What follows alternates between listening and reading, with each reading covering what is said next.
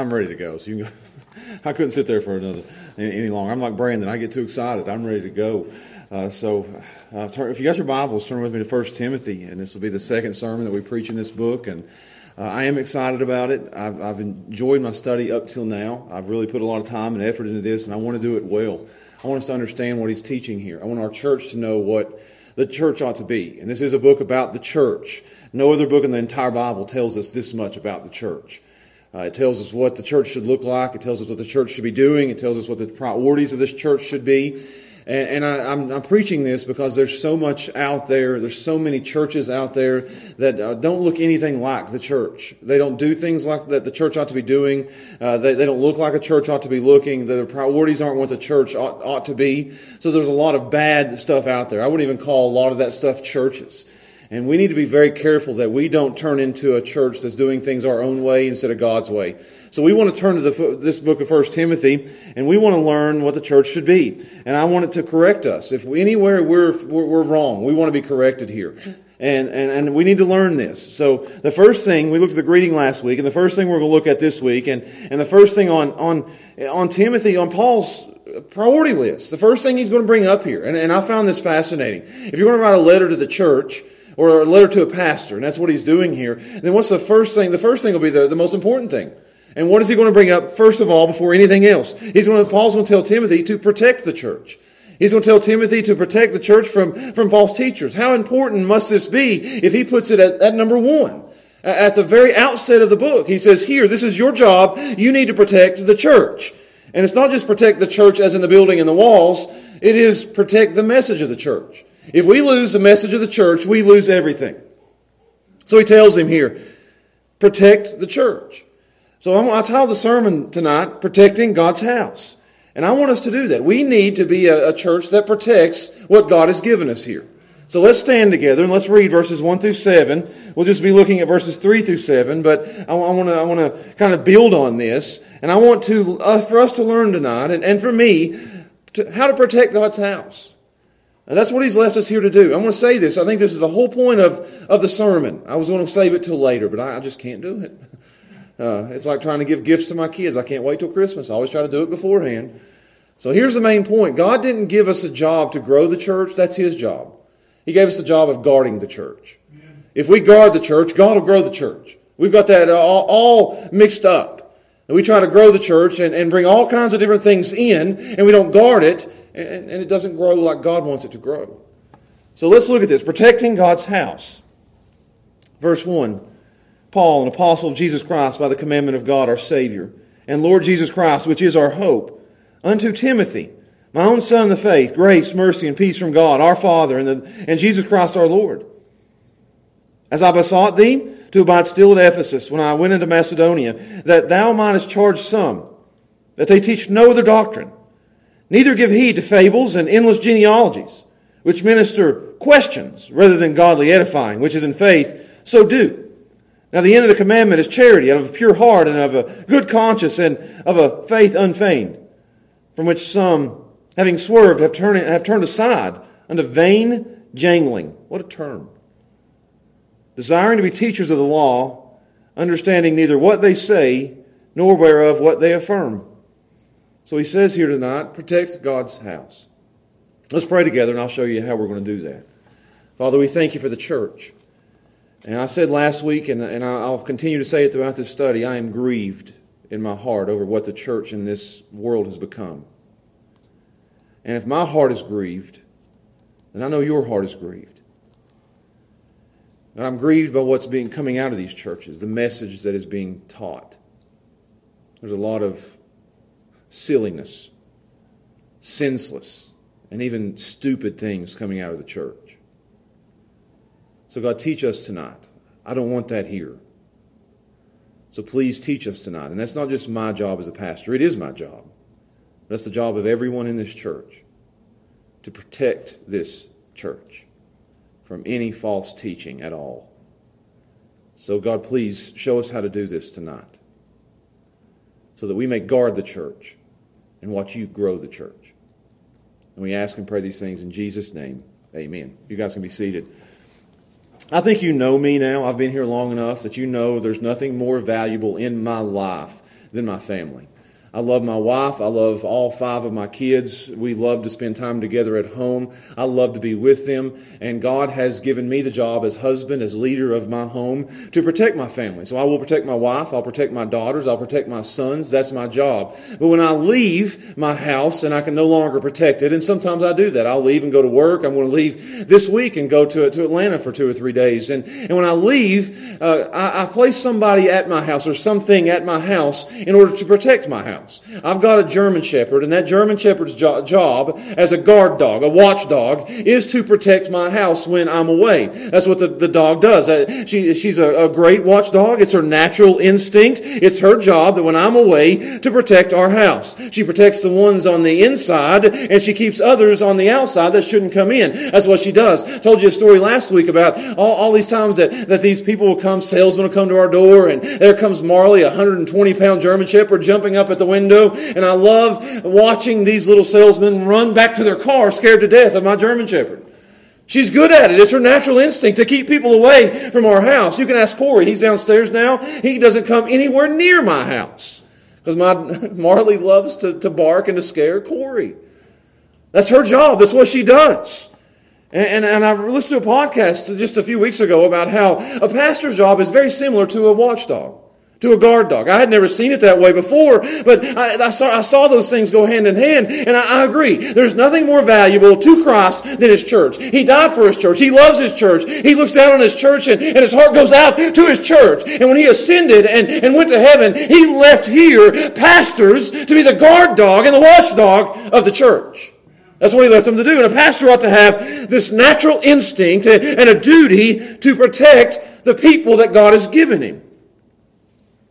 John Calvin said a pastor must have 2 voices, one to gather the sheep and one to ward off and drive away the wolves. Martin Luther said a pastor must have teeth in his mouth. I like that. Teeth for what? To be able to fight, is what he said. And I think that's exactly what Paul's telling Timothy in these first 4 verses of 1 Timothy here. It's number 1 on his list. He's telling Timothy, you've got to be like a guard dog. You've got to be like a watchdog. We've left you there at the door to guard this church. And this church is under attack already. I mean, let me ask you to turn with me to Acts chapter 20 real quick. Acts chapter 20. I want to show you what Paul said when he left Ephesus. He's the one who planted it. He's the one who started it. He was the one who's there for 3 years. And then in Acts 20, he leaves, and this is what he says. Acts 20, verse 28, he says, "Take heed, therefore, unto yourselves and all the flock, over which the Holy Ghost has made you overseers, to feed the church of God, which He has purchased with His own blood. For I know this, that after I depart, shall grievous wolves enter in among you, and not spare the flock. Also of your own selves from within shall men arise speaking perverse things, to draw away disciples after them." So he says in verse 31, "Therefore watch, and remember, by the space of 3 years, I ceased not to warn everyone night and day with tears." And then 5 years later, after those words right there were written, and Paul said these things, the church now has wolves on the inside. That's why he's writing 1 Timothy. Exactly what he said in Acts chapter 20 as he walked away from the church has now happened on Timothy's watch. The wolves are on the inside. The trouble has come. And this church now, as he's writing 1 Timothy, is in grave danger. And Paul writes here in these first little few verses here that Timothy, now it's your job. I've left you there to do a job and you're not doing it. And now it's your job. It's your duty as the pastor to be the watchdog. To be the guard dog, to be what God has called you to be, to do what God has called you to do, and protect God's house. That's the message. That's what he's telling him here in these first few verses. And in these verses, Paul gives him 3 very basic commands on how to watch the church, how to guard the church. So I want to go through these, and I said it on Wednesday night. I didn't mean to do it this way, but the commands are very short, very sweet, very simple, and it's a command you'd almost give to a dog. I'm going to give you 3 words. Commands that Paul tells Timothy, here's what you do as a guard dog of the church. And I don't think it takes a seminary degree to protect a church, but it does take a lot of courage. So let's look at these 3 commands that he gives him on how to protect God's house. Number one, I think it's the first thing you tell a guard dog. Stay. That's what he tells him. Stay. I want you to stay. Look at verse 3. He says, as I besought thee to abide still, see that word? Abide still at Ephesus. I want you to stay. See, this church, and I'm going to give you a little bit of background because this is a real church with real people and real problems. This is a church at Ephesus. It should be familiar to all of us. There's no other church in the whole Bible that we have so much information on. We have its birth in Acts chapter 18 through 20. We have the book of Ephesians that Paul wrote, and the church was doing great at that time. We have 1st and 2nd Timothy written to the pastor at Ephesus. And then you have Revelation chapter 2 when the church is dying. So you have 5 times in the Bible that's talked about the church at Ephesus. It's a great church. It's one of the best of the day. But again, we see false teachers inside the church. Not in the pews, but in leadership. Paul had already thrown out 2 of them. Look at verse 20. Of whom is Hymenaeus and Alexander, whom I have delivered unto Satan, that they may learn not to blaspheme. Paul kicked them out. But there's more in now. And Timothy's struggling. He's young. He's timid. He's in a bind. He's not up to it. He's intimidated. These people are hard to deal with. He's unsure. He knows what could happen. If I approach these people and try to stop them from teaching these things, they may run me off. I'm just feeling what Timothy's feeling here. So the solution for Timothy may be he wants to leave. I'm just saying that. In order for Paul to tell Timothy, stay, Timothy might have written Paul a letter and said, I'm out of here. It's too hard. These people are giving me a hard time. And there's a church across town that invited me to come and preach there. And they said, no false teachers here. And it'll be great. The grass is greener over here, Timothy. Leave Ephesus and go to another church. Maybe he's here and you need to go plant a church somewhere. It'd be so much easier if you just start you another one. And maybe he feels that way. It'd be easier to leave. I'm out of here. This wasn't easy for Timothy. And this is a real temptation. He felt like giving up. And you've got this kind of stuff happening in your church, it's easy to just wave the white flag and say, I'm out of here. When I read this, I felt this. I don't know if you guys are with me on this. I've been here. Where there's been things happening in the church. When you go home on Monday and you think, I can't take another Sunday like that. It's time for me to just wave the white flag, send out a resume and find me another church. I got to go. I think that's what Timothy's feeling here. So Paul writes to him and says, I beseech you. That's what he says in verse 3. I beg you. I'm urging you. I'm calling you. I'm pleading with you. I like the word. It means to come alongside, to help, to encourage. He's saying, don't do it. Don't throw in the towel. Stay where you are. That's what he's saying here. I'm begging you. I'm urging you. I'm pleading with you. Don't leave here. Abide still. Stay where you are. Abide. Stick it out. Stick around. Remain. Continue. Attach yourself to that place and don't you dare leave it. I know it's hard, Timothy. I know you want to leave. I know you want to run. I know they're giving you a hard time, but I need you to stay. Stay where you are. Don't throw in the towel. Don't retreat. Paul's encouraging Timothy here. I think Paul's giving him the strength to fight. Maybe Timothy again wrote Paul and said, I can't take it anymore. I've got to go. This is too hard. And his head is bowed and he's ready just to give up. And Timothy, and Paul's writing Timothy back saying, don't you dare leave. Stay where you are. Encouraging him, giving him a strength to stay on. And he's saying things like, I believe in you here. You're the man for the job. And this is good. I think people need encouragement just to stay where you are. You can do this. Don't give up yet. Stay. People need to stay. You need a pastor to stay. And I'm not just begging you to keep me here. I think the longer a pastor stays, the better it is. Stay. It's good for a pastor to stay. It's good for the people to stay. It's good not to leave. I know there's a time to leave, but here Paul tells Timothy, now's not the time to leave. I need you to stay. Like I would look at Marley as I leave, and I do that every morning. She sits at the door as I'm walking out at 4:50 in the morning. I'm leaving, and I'm shutting the door behind me, and I pet her on the head, and I say, "Stay." And she looks up at me and watches me as I drive away. And Paul's telling Timothy, stay. Don't you leave there. There's such a valuable lesson here for pastors to stay, for people to stay. Don't run as soon as it gets hard. I know there's a time to leave. I know there's a time that a pastor should leave and people should leave the church. But the first instinct ought to be stay. So he tells him to stay. That's point one. Point number two, he tells him to stop. And if you move on there, he says, I want you to stay at Ephesus when I went to Macedonia. And then he says, that thou mightest charge some that they don't teach that doctrine anymore. That's what he says. I want you to stop something here. This is a strong command. If he tells him to stay at the church, now he's telling them at the church to stop the false teachers. That's what he says. I want you to stop the false teachers. And the stop there would be, charge you. And that's a strong word there. It's a military command. It's forceful. He's telling you, I want you to tell certain men to stop teaching in the church. He says that. I want you to charge some. Paul knew who they were. Timothy knew who they were. They didn't name them here, but these are specific people, and he's telling them, I want you to go to them and command them that they can no longer teach in your church. So what he's saying here is, and this is probably the toughest part of the sermon, I want you to go and fight. I want you to take a stand. I want you to engage in battle.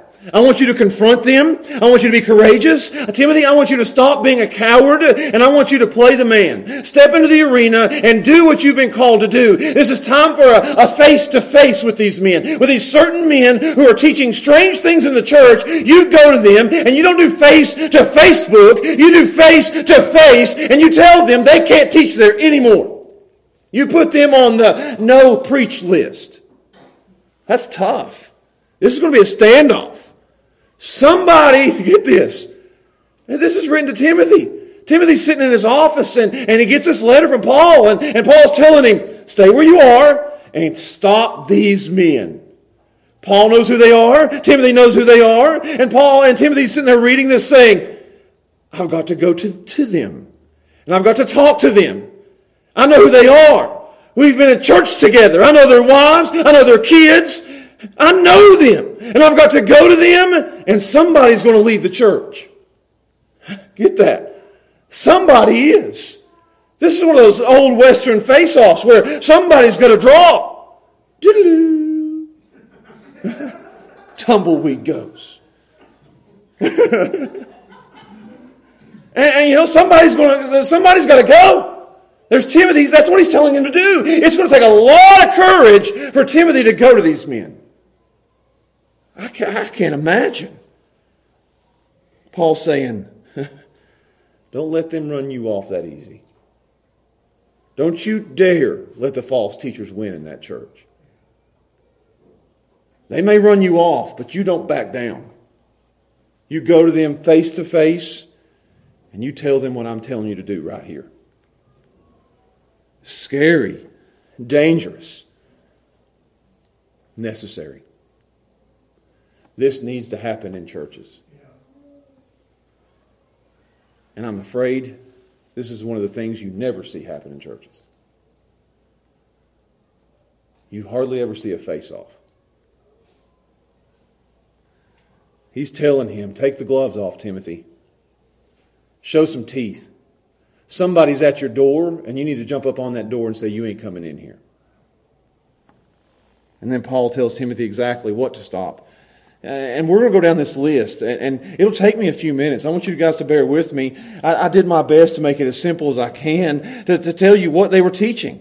There's 4 things here that he gives that they were doing, and he's telling you've got to stop this. And so he comes in, he says, charge them not to teach that anymore. And I'm going to go down this just through these verses and give you 4 things that they were teaching. They were teaching strange things. They were teaching senseless things. They were teaching silly things. And they were teaching stupid things. You guys can write that down. They were teaching strange things, senseless things, silly things, and stupid things. Watch what it says. Charge them that they should teach, and I'll say this before I even get into this. You listen to a lot of preaching in churches today, and there's a lot of strange, senseless, silly, stupid things coming out of the pulpits of churches. So he says, I want you to stop these things. The first thing is the strange things. He says that you might charge some that they teach no other doctrine. And this no other doctrine here would be the strange thing. He says, I want you to charge them, tell them, forbid them from teaching strange doctrine, which would be something other than the truth. Something other than that which lined up with the right thing. So this is strange. It's not the simple things. It's not the right things. It's not the biblical things. It's not the apostles' doctrine. They're teaching something other than that. They're teaching something very strange. They're teaching something that doesn't come from the Bible. They're teaching something that didn't come from the apostles. They're teaching something that is false, that doesn't go up to standard, and that is an error. They're teaching something wrong. You say, what is it? It would take me 5 sermons to try to understand, for me even to study what it is. But I'll give you one thing. Chapter 4, verse 1. It says, Now the Spirit speaketh expressly that in the latter times some shall depart from the faith, giving heed to seducing spirits and doctrines of devils, speaking lies and hypocrisy, having their conscience seared with a hot iron. And here's what I think they were teaching that is strange. Forbidding to marry and commanding to abstain from meats. Is that not strange? So I put the word strange on it. It's other than what the Bible teaches. That you wouldn't teach. They were teaching, don't get married and don't eat meat. That's as strange as it gets. We don't know exactly what that was, but it was strange. It was other than the Bible. We do know that it didn't line up with what the Word of God says. And I'm just going to apply that there's a lot of strange things being taught in churches today. There's a lot of strange things that just don't add up. A lot of strange things that are other than what the Bible teaches. I can listen to a lot of sermons out of a lot of churches, and I'll listen and I'll say, that was awfully strange. That didn't come from this. That didn't come from here. That didn't line up. That's other than what the Bible teaches. We can't let that happen in our church. If it doesn't line up, it shouldn't be taught. So there's the strange teachings. Let me go to the senseless teachings. He says down there in verse 4, neither give heed to, I like the word heed, neither give heed to, which is don't spend time on. Don't focus on. Don't devote yourself to. Don't get off track. Don't take your eyes off the truth and go to these things. This is the senseless things. And what was it? Neither give heed to fables and endless genealogies. I spent hours trying to figure out what fables and endless genealogies are. Fables are made-up stories. Gracie's doing fables right now in school, and it's just silly, made-up stuff that makes no sense whatsoever. And genealogies is just a long list of a family line, and they say that somebody was in there teaching out of the genealogies and pulling names out and making up stories about these people and preaching sermons on them that nobody had any idea if they were true or not. And he calls them endless genealogies. I can hear Paul saying this, endless genealogies. They just keep on and on and on and on with all this made up, senseless, it's nonsense. I don't know where it comes from. Why are they teaching it? It does no good. Don't let them do this. Don't get sidetracked on the senseless things. You can hear the frustration in his voice. These things might have been creative. We don't know exactly what they were. They might have been interesting. That's an interesting story about a fable or a genealogy. They might have been entertaining. I can imagine Timothy getting up and just going verse by verse through the Bible and just taking it very slowly and very methodically and working his way through it. And people in the pews may say, well, that's boring. And then somebody else gets up and says, let me tell you a fable. He's going off on stories and going off on genealogies and on and on and on. And people sitting there saying, now that's interesting. We like that. He says, don't do that. That stuff's useless. Look what he says. Let's keep going. He says that stuff doesn't do anything but minister questions and doesn't edify anybody. You can tell a lot of teaching by its fruits, Jesus said in Matthew 7. Does the teaching build people up and edify them? Or does the teaching lead to more questions than answers? And he says here that senseless teaching, all it did was cause speculation. All it did was cause confusion. And people would hear that stuff and it'd be controversial. And they would talk about it and they would fight about it. And it was a distraction in the church. Nobody benefited from it. Nobody's better. Nobody's more godly. No lives are being changed. It's senseless. Waste of time.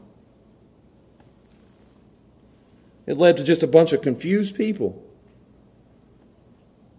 So ask that question. And I have to ask that question about what I teach.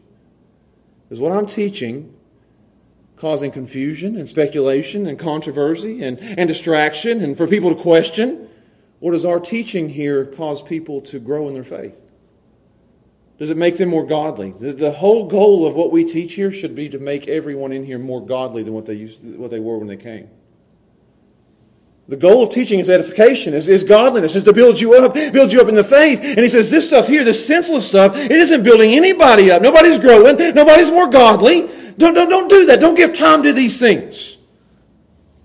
So stop the made-up teaching. Stop the stories. And you hear that all the time. There's more stories in sermons today than there are Scripture. Just going on and on and on and on and on and on and on. And it makes a lot of people laugh and it brings a lot of people to the church. But when they leave those doors, they're no better than when they came in. He says, stop that stuff. Stop it. Stop the strange teaching that doesn't line up. Stop the senseless teaching that doesn't grow anybody. And he gives you another one. Stop the silly teaching. And I want to jump down to verse 6 and do the silliness. He says, from which some have swerved, having turned aside into vain jangling. You say, where do you get the word silly? I read the word vain jangling and I thought, that's a silly phrase. You know what he's talking about here? They've swerved aside unto vain jangling, which is meaningless talk, fruitless discussion, worthless. Vain jangling. It's just, get this what this is. It's a new hobby horse every week. It's whatever's got on my nerves this week, I'm going to preach about it this week. Whatever opinion I have this week, I'm going to preach about it this week. Whatever's going on in the world, I'm going to preach about it this week. And every week there's something new. And every week there's a new hobby horse. And it's one this week and another next week. And they never stay in one place too long. It's just all over the place. It's like a doctrinal wanderers is what they are. They're all over the place with things. They can't stay in one place. They can't teach one thing. One week it could be end times charts. The next week it could be some kind of numerology. You know, I read a thing this week. A church was teaching numerology. You say, what's that? They went through the numbers. Just 1 means this, and 2 means this, and 3 means this, and 4 means this, and 5 means this, and 6 is the number of the devil. 7 is the number of perfection, and 8 is this, and 9 is this, and it just went on and on and on, and whatever they want to say. But what good does that do anybody? None of it feeds the soul. It's silly. There's a lot of silly teaching in churches today. A lot of silliness. Next time you see that, tell the church there's a lot of vain jangling going on in your church. And the last one, and I'll move on to the last point. A lot of stupid teaching. Again, strange teaching that doesn't line up. Senseless teaching that makes no sense. Silly teaching that just is all over the place. And then stupid teaching that they don't even know what they're teaching. Look what it says in verse 7. Desiring to be the teachers of the law, understanding neither what they say nor what they believe. What kind of teacher is that? They don't even understand what they're saying, and they don't even understand what they believe. But boy, they'll say it loud and proud. Clueless teachers that are so sure of themselves and so loud. There's nothing worse than confidence and ignorance combined together. So confident that they're right, but so ignorant about what they say. And that's what this is. Understand that the loudest voice isn't always the right voice. The most confident voice isn't always the right voice. It says there they speak up. They want to be teachers. They don't know what they say. They don't know what they believe. So stop them. Stop the strange. Stop the senseless. Stop the silly. Stop the stupid things that are being taught in church, in your church, Timothy. Stop them. Put them on the no-preach list. Whoever's teaching these things, whatever they are, you need to sit them down. You need to tell them they're not getting up again. They're not getting behind this pulpit again. Stop them. Because all they're doing, you say it doesn't sound too bad, but what they're doing is, and this is so important, they're pulling the church away from the simple, the sound, and the scriptural. And this happens all the time. You say, it's just so easy. It never starts with the really bad stuff from the church. It starts with these things like this, and it's just pulling our attention away. They're getting up here and they're talking about genealogies, and they're talking about fables, and they're doing some vain jangling, and they're talking about things they don't even know about. And there's a lot of teaching going on in the church, but all it's doing is pulling away from the simple things of the gospel of Jesus Christ. It's pulling away from the Bible. The attention is off on somewhere else and on something it shouldn't be on. And if you get pulled in that direction, it ain't far till you're pulled into a false direction. And it ain't too far until you're shipwrecked. You say, what does that mean? Watch this. Verse 19 of the same chapter. Holding faith and a good conscience, which some, having put away concerning faith, have made a shipwreck, of whom is Hymenaeus and Alexander, who I delivered unto Satan, that they may learn not to blaspheme. These teachers in the church were not where Hymenaeus and Alexander were. But if they're not careful, that's where they're going to end up. They're going to end up shipwrecking those who follow them and taking the whole church down with them if they're not careful. So it says this can end bad. This can end in a bad place if you're not careful. So you better stop the strange, the senseless, the silly, and the stupid teaching in the church. Because it's taking attention away from the simple in the church. So stop. That's what he says. And I think we got to take what he's saying and stop any of this from happening in our church. If anybody who teaches in this church is pulling us away from the simple truths of the Word of God, they're pulling us in a direction that's not godly. It's not edifying. And it's not building up. And it's not making us more godly. And it's not bringing the church to a place that it ought to be. Then they shouldn't be teaching in this church. That's me or anybody else behind this pulpit. We must stop this from happening in our church. Even in just a little way. Because then it could end shipwrecking. You notice how I did that? Strange, senseless, silly, stupid teaching can end up shipwrecking a church. And the simple truth can make sure the church is sound. Lastly, and I think this is the most important part. He's told them to stay at that church, to stop the false teaching. And then he says, the last point, to show love. I think this is important. Because when we do this, we call these false teachers out. We confront them. Hey, this happens all the time. I'm big on making sure that you guys are protected from the false teachers in the world. From people who are drawing you into the strange, the senseless, and the silly, and the stupid. Because it can easily not just be behind this pulpit, but it can be on your Facebook feed, and it can be on your radio, and on your TV, and in your family, and with your friends. They can be saying, ooh, watch this. Ooh, watch this. Ooh, isn't this interesting? Ooh, isn't this entertaining? And before you know it, it's getting into your own heads. So you got to be careful. So what I do is I call this stuff out. That's my job. I guard the church. When I guard the church, I'm guarding the people in the church, and I get myself in trouble all the time for calling out that junk. Don't listen to that guy. And you know what they say? People call back, who do you think you are? You know? I'll say, don't listen to her. Women can't preach. Oh, ain't you mean? You're the most unloving person in the world. I do it. I'll post it on Facebook. This guy's a wolf. He'll tear you up. He'll chew you up and spit you out. Don't do it. Have people come to me and text me and say, should I listen to this guy? No! Don't! And I get called these things. Unloving. I've been called that so much. Mean. Critical. Negative. Judgmental. Who are you to say that? Mr. Perfect. I'll say thank you to that. But can you imagine my dog running off a dangerous intruder to my house, barking and biting and protecting its home, and people looking at me and saying, that dog is so mean? That would be, you wouldn't dare say that. You'd say, good boy, good girl, good dog, you've done your job. But when a pastor does it to protect his flock, he's mean and judgmental and critical. And who are you to say that? So when we do it, and I agree, people who do call out false teachers can be unloving. They can be mean and critical and negative, and they can be judgmental, so we've got to be careful. We can easily become this. We can easily love the fight more than we love the people. Revelation chapter 2.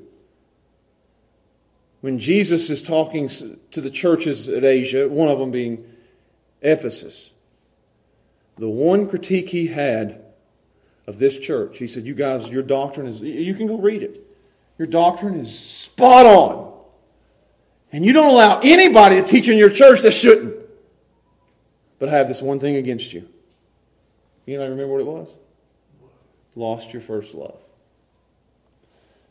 We can easily be so in love with the truth, and that's okay, that we begin to love the fight for the truth. I'll say this now, but my dog doesn't hate the intruders.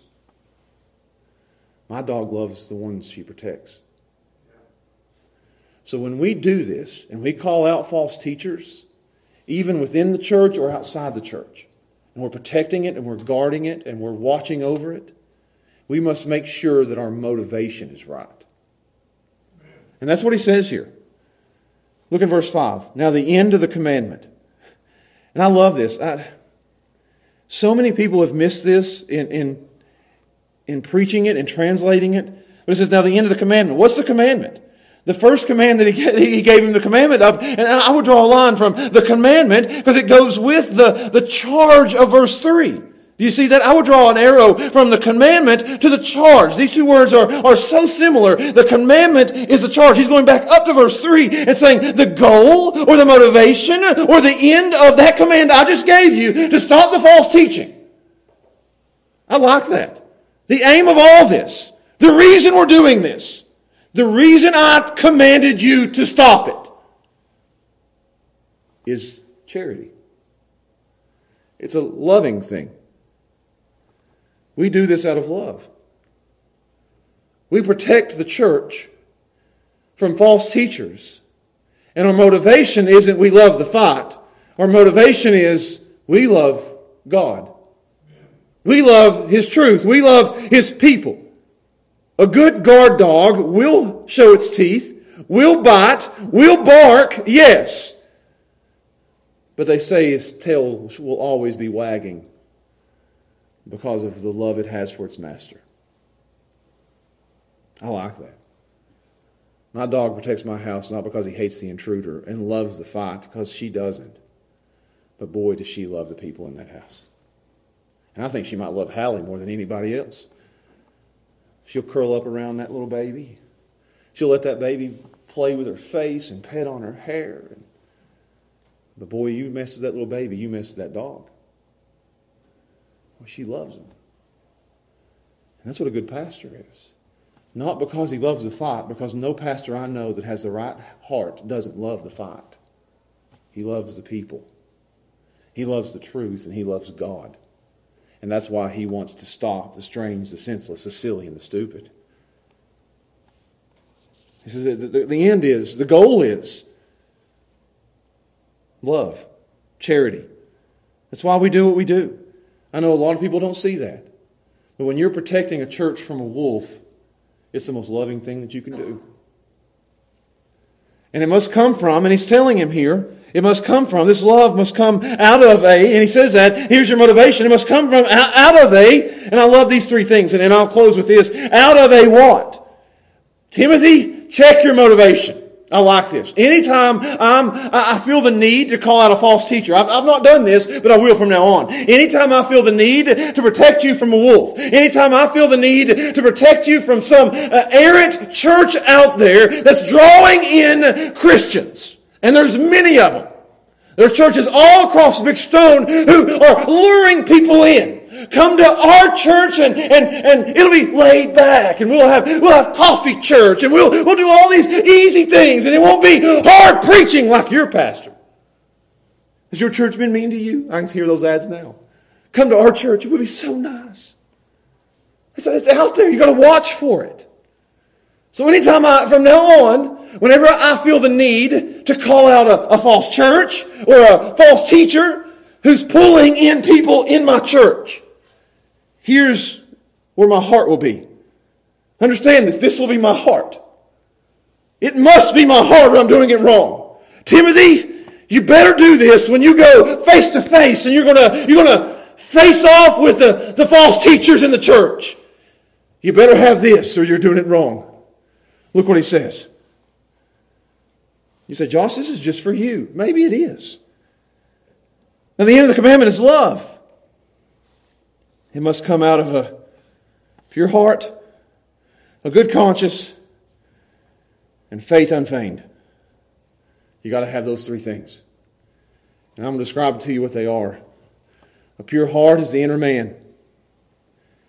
The pure heart is where your motives come from. So before you call out anybody, before you post it on Facebook, this guy's a wolf, before you preach about it in church and say, stay away from this, it must come from a deep down pure motive within the church, within your heart.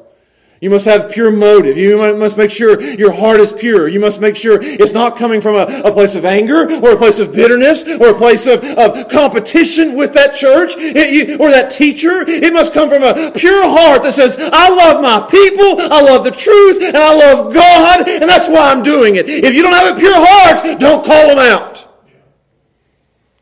That's the first one. Pure heart. I've seen people out there, they have ministries, para-church ministries. And their whole job is to call out false teachers. And it comes from a place not of a pure heart, but of pure meanness. You ever heard somebody called that? They see a kid and they say, that's pure meanness right there. I never once was called that. Been called a lot of things, but never pure meanness. I've seen that. You guys, you've seen that. Just mean, hateful, angry. Ready to fight all the time. Can't come from that. Has to come from a pure heart. Has to come from a place of love. That I love God and His truth and His people so much that I have to do this. I don't want to do this. I have to do this. Timothy, you have to do this. And it has to come out of a pure heart. I'll give you another one. It has to come from a clear conscience. You know what a conscience is? That's my internal compass. That's my... the thing within me that says, don't do that. Don't go there. Don't say that. We all have one. You can sear your conscience. You say no to your conscience enough, it won't talk to you anymore. I've described it this way, that we have an angel. You've seen those cartoons, an angel on one shoulder and a devil on the other. And my conscience is that angel saying, don't do that, Josh. Don't post that. Don't comment there. And you got your flesh over here on the other shoulder saying, yeah, I'll do it. And if you listen to your flesh long enough and not your conscience, sooner or later you won't have a conscience anymore. I think we're living in a nation right now that has a seared conscience that doesn't even listen anymore. So he says it has to come from a clear conscience. Don't do it without a clear conscience. If you're tempted to call them out and you've got the conscience on you saying, don't. And you say, I'm going to do it anyway. You're doing it wrong. It must come from you like that illustration? I watch cartoons. It's a good one. It must come from a pure heart and a clear conscience. I'll even say this, it must come from a clear conscience in that when you call these people out, you're going to have to make sure that your life is as clean as it can be. Because they're going to go nitpicking through your life. I've seen it happen. You call out a false teacher, and all of a sudden they're looking at everything in your life saying, well, let's see if we can find something on you.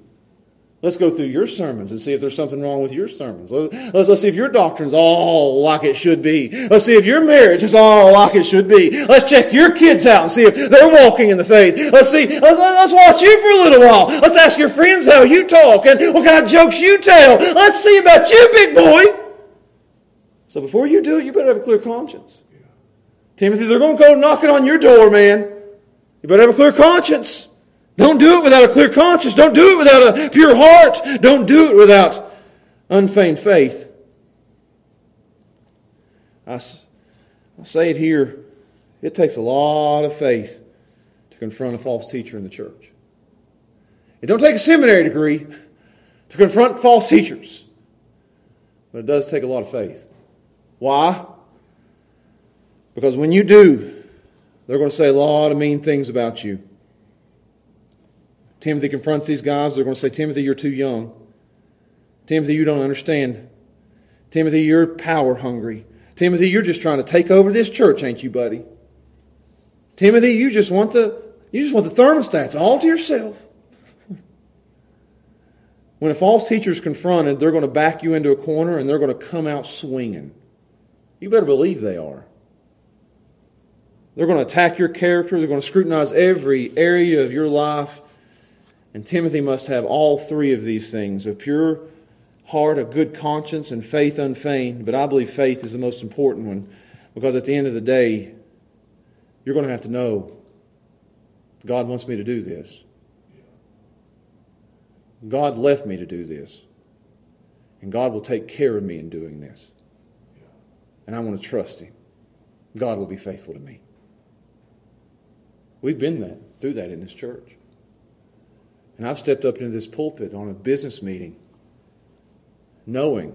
I went through the notes. I had my notes detailed in my office of what I said in that meeting. Without even knowing this passage, I stood up here and I said, here I am and I can do no other. God wants me to do this. God left me to do this. And I believe that God will take care of me in doing this. And we can sit here tonight as a church and know that God has taken care of us in this. Timothy knew this was going to shrink the church. You know that, right? Timothy closes this letter from Timothy, and he's going to walk out of his office, and he's going to go confront these guys, and there's going to be a mano-a-mano, face-to-face with whoever these men are. Certain men, so it's more than one. He's going to have maybe even, I don't know if he has anybody on his side. It could be 2-on-1, it could be 3-on-1, and he's going to go confront them, and he's going to say, you guys can't teach no strange and senseless and silly and stupid things anymore. And most likely, these three guys are going to leave the church, and they're going to take a bunch of people with them. It's going to shrink the church. But again, here's the main point. It's not Timothy's job to grow the church. It's Timothy's job to guard the church. And if you guard the church, you won't always be able to grow the church. Guarding the church often shrinks the church. But he's going to have the faith to say, I'm going to do it anyway. This is what God's called me to do. This is what God wants me to do. And God will take care of me when I do this. Even if people leave, even if families leave, even if these certain men take their wives and they take their kids and they start pulling other people in the church to try to go with them, and they go start them a church somewhere else out there, I trust that God will take care of me here in what I'm supposed to do. He left me to guard the church, and I will guard the church. That's the faith that is unfeigned. So again, if we're ever going to call out false teachers, whether inside the church or those outside the church, we have to make sure we have these three things. We have to show love in protecting God's house. So how do we apply all this?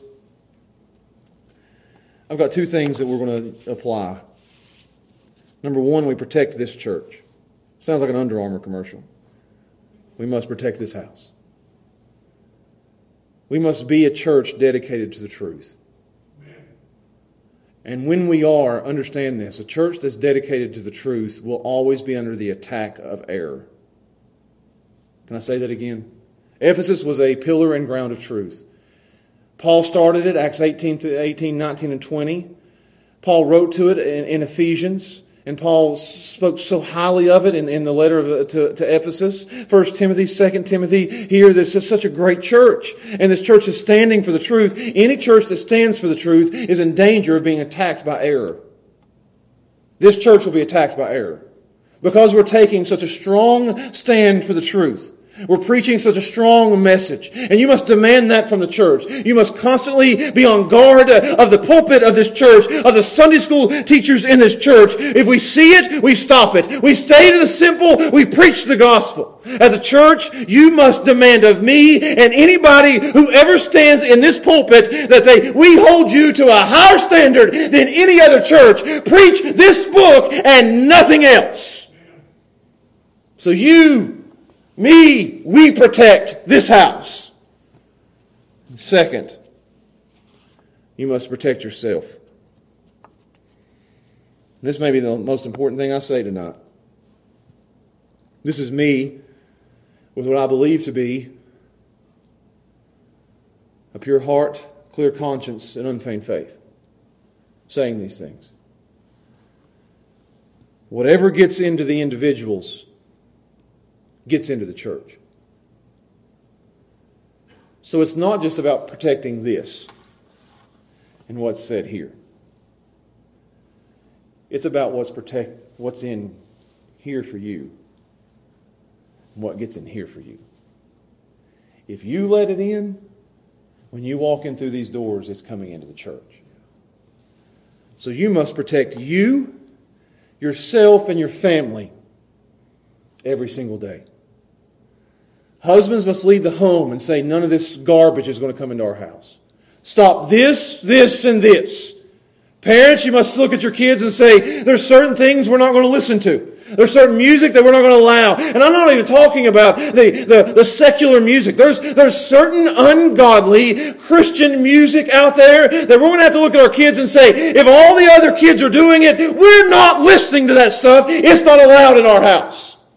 We have to protect our kids. We have to protect our homes. We have to protect ourselves. So don't like it.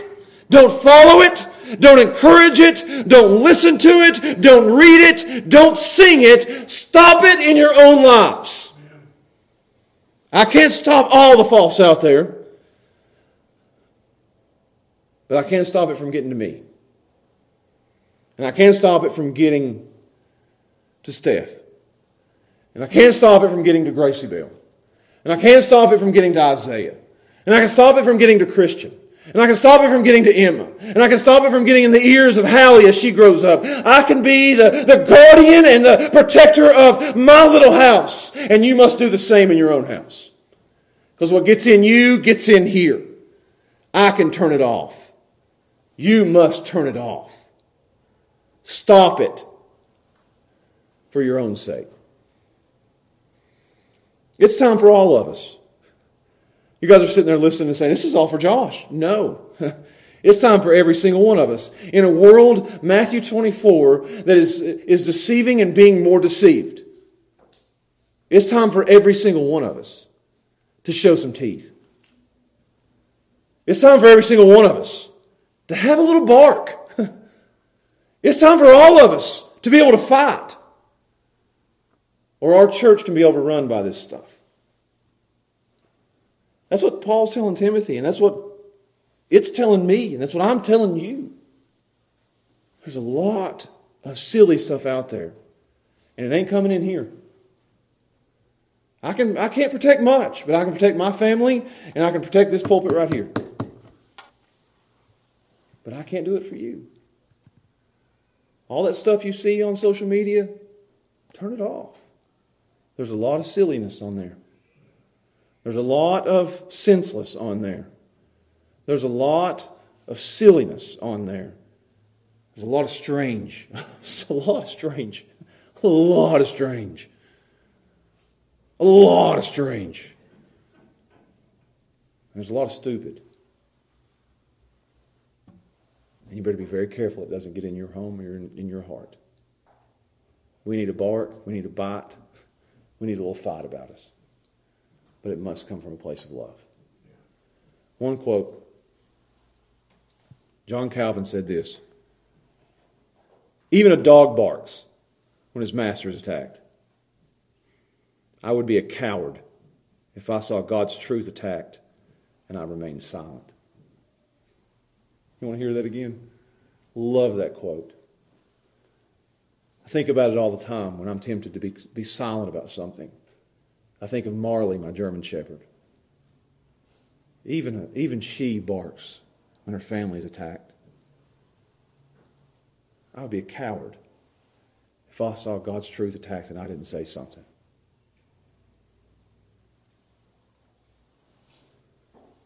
A dog barks when his master is attacked. I'd be a coward if I saw God's truth attacked and I remained silent. So it's time for us to be a good guard dog for the truth and for the house of God. That God may look at us one day and say, and that's what I want. This isn't in my notes, I'm done. I think we all want to stand before God one day and say, well done, good and faithful servant. But all I want as a pastor is that I stand before God one day and I will give an account to Him. Josh, you've done a good job protecting the people I gave you. Good boy. That's all I want. And I hope and I pray that every time I do it, it comes from a pure heart, a clear conscience, and unfeigned faith. Because we must protect God's house.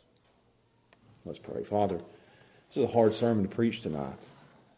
Number one on Paul's priority list, protect the message. Without the message, we have nothing. So help us to do that. Help me to do that, God. This is for me. Protect this church. And I can pray, God, protect this church, but you're going to come back to me and say, I left you there to do that. So help me to protect this house. And when I say this house, I mean West End Baptist. But I also mean this pulpit. And I also mean the people in the pews. I don't want to see their faith shipwrecked. I don't want to see them swerving, the passage says, going in the wrong direction, following the wrong things. So God, please help me to do that. And help what we teach here to be edifying, to build up, to make the people in the pews more godly.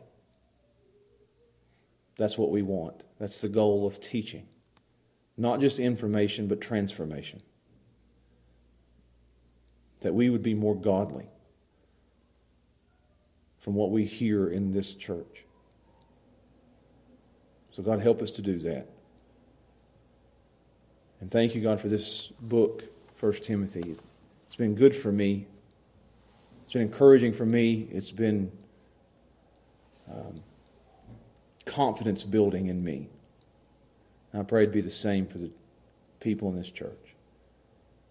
And we ask and pray this in Jesus' name. Amen.